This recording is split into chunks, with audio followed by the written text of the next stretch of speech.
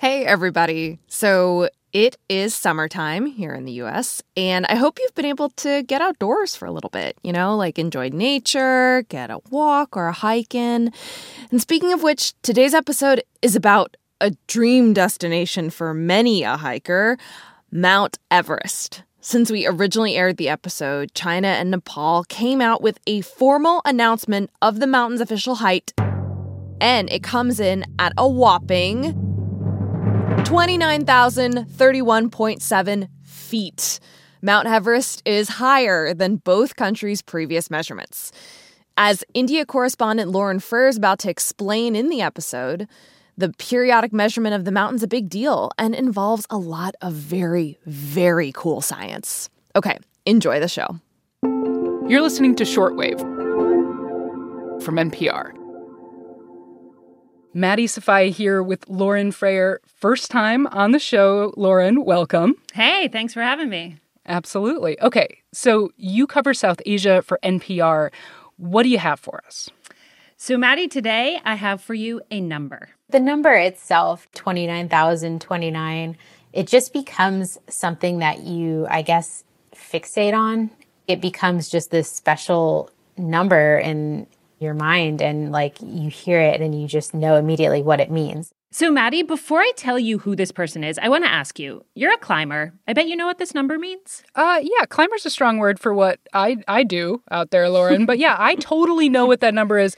But why don't you tell our audience who might not know what it is? Okay, so it is the height of Mount Everest, the world's highest peak. It's on the border of Nepal and China, a height that Roxanne Vogel, whose voice you just heard there, she knows every single foot of. And that's because last year she set a speed record there. I became the first person to successfully climb Everest from my home in San Francisco all the way to the top and return home in 14 days. Wow. We called it a lightning ascent.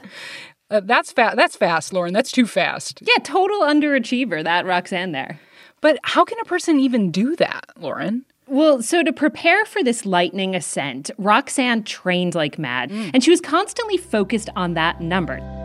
29,029. Having never been that high, 29,029, it was certainly something that focused my training. 29,029. And so she kept plugging in that number, doing calculations, 29,029. Okay, here's how many thousand feet I need to be sleeping at. And then to finally stand there, 29,029. at that altitude. That's the closest to heaven or the closest to outer space that I will ever get on this earth. And it's kind of life-changing when you're up there.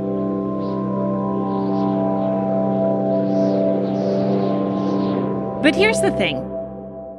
That number that Roxanne was fixated on, that she kept plugging into all of her equipment, that she spent years dedicating her life to reaching, it might not actually be the height of Everest.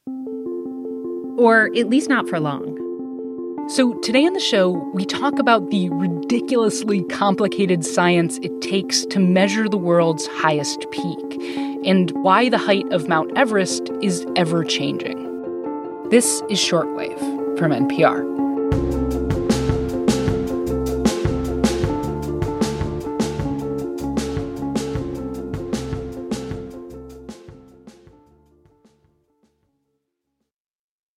Okay, Lauren Freyer, today we are talking about Mount Everest, which is the highest mountain on Earth when you measure from sea level. And today we're focusing on how that measurement is made. Where do we start?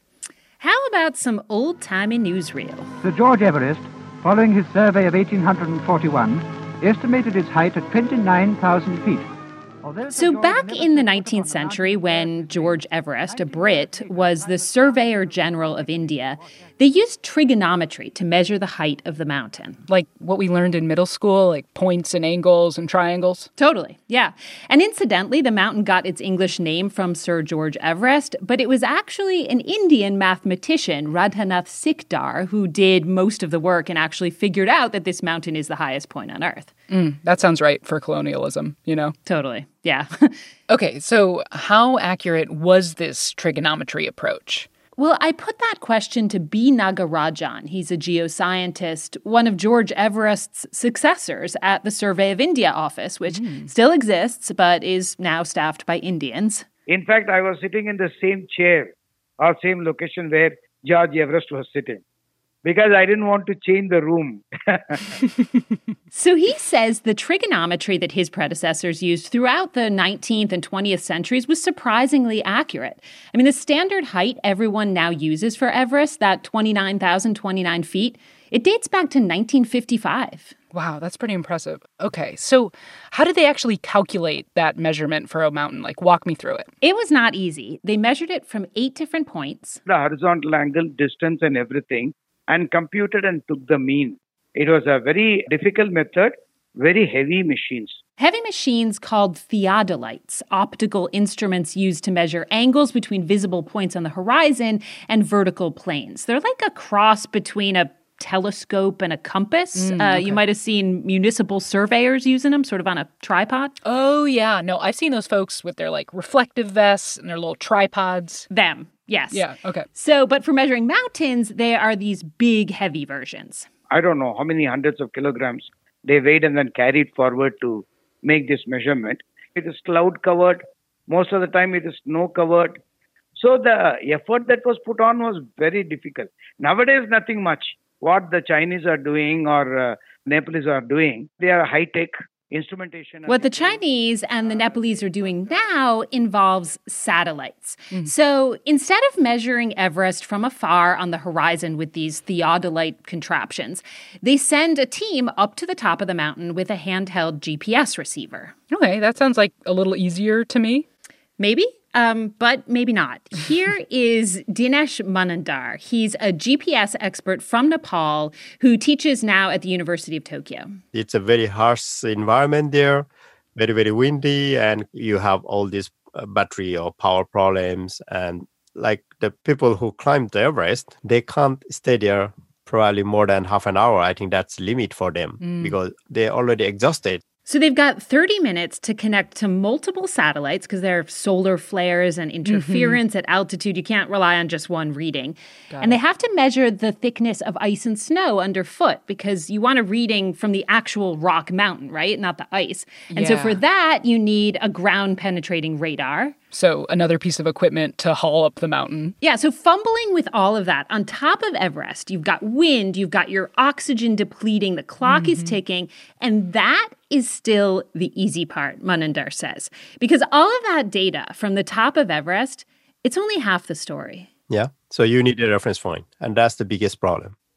They need a sea reference somewhere, but we don't have a sea reference in Nepal because Nepal is a landlocked country. It's land everywhere. The nearest sea level is in India. So to know how high this mountain is, you first need to know how low sea level is.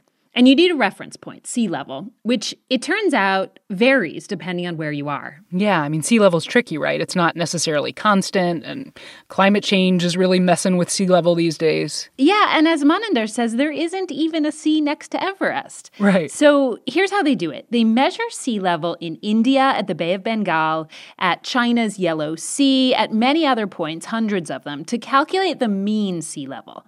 And then they figure out where sea level would be if there were a sea right next to Everest. Oh, okay. And then you just measure from there up to the peak. Well... No. You have to account for the shape of the Earth. The shape of the Earth, okay? It's ellipsoidal, very much ellipsoidal. Right. The Earth is ellipsoidal, like a oval-shaped watermelon. Because of the Earth's rotation, it makes it kind of bulge slightly at the equator.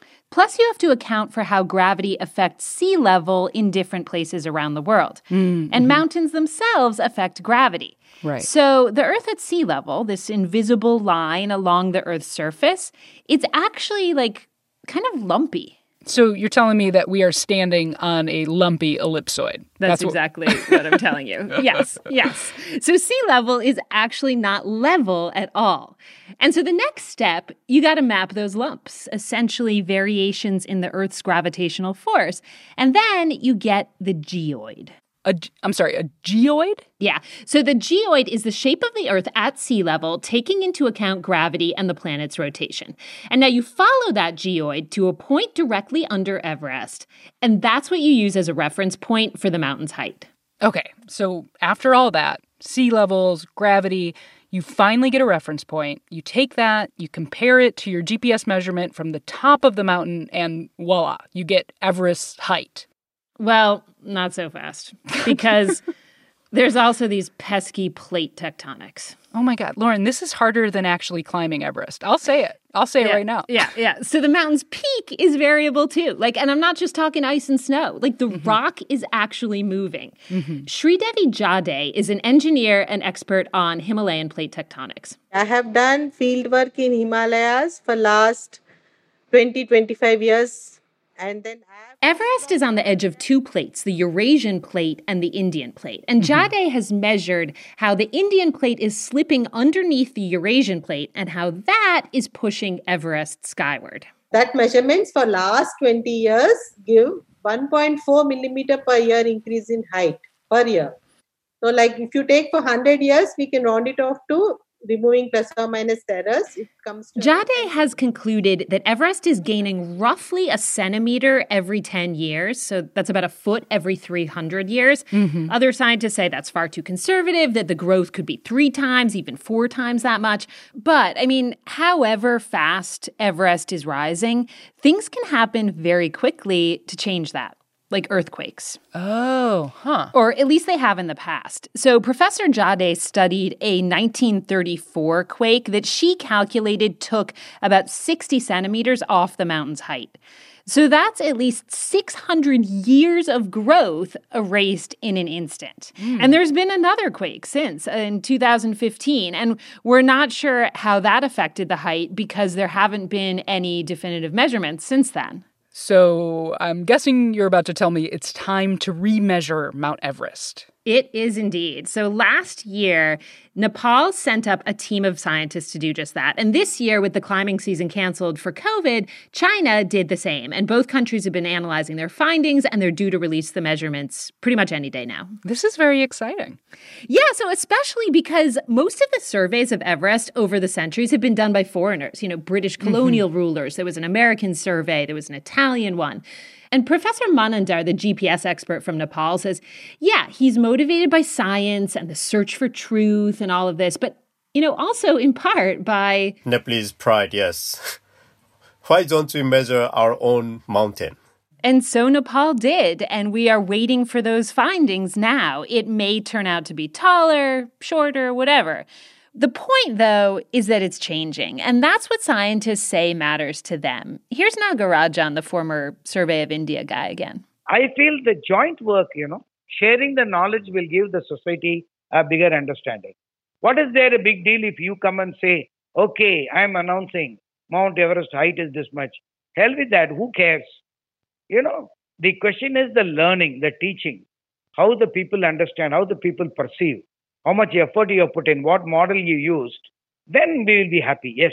He's happy about what this tells us about the Earth overall. The technology they're fine-tuning on Everest has all these practical applications, from agriculture to defense.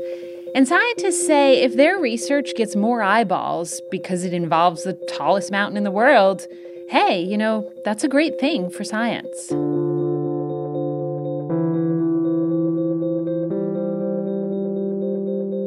Today's episode was produced by Rebecca Ramirez, edited by Viet Le, and fact-checked by Ariella Zabidi. Special thanks to NPR's India producer, Sushmita Pathak, and Brent Bachman. I'm Maddie Sofia. Thanks for listening to Shortwave from NPR.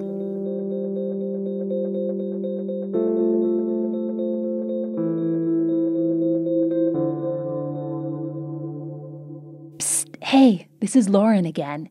I just want to leave you with a couple fun facts we couldn't fit in this podcast, which are, if you measure from the Earth's core to a mountain's peak, the tallest mountain in the world is not Everest. It's in Ecuador, Mount Chimborazo. And if you measure from base to peak, the tallest mountain, nope, not Everest, Mauna Kea, a mountain in Hawaii. It's just mostly underwater.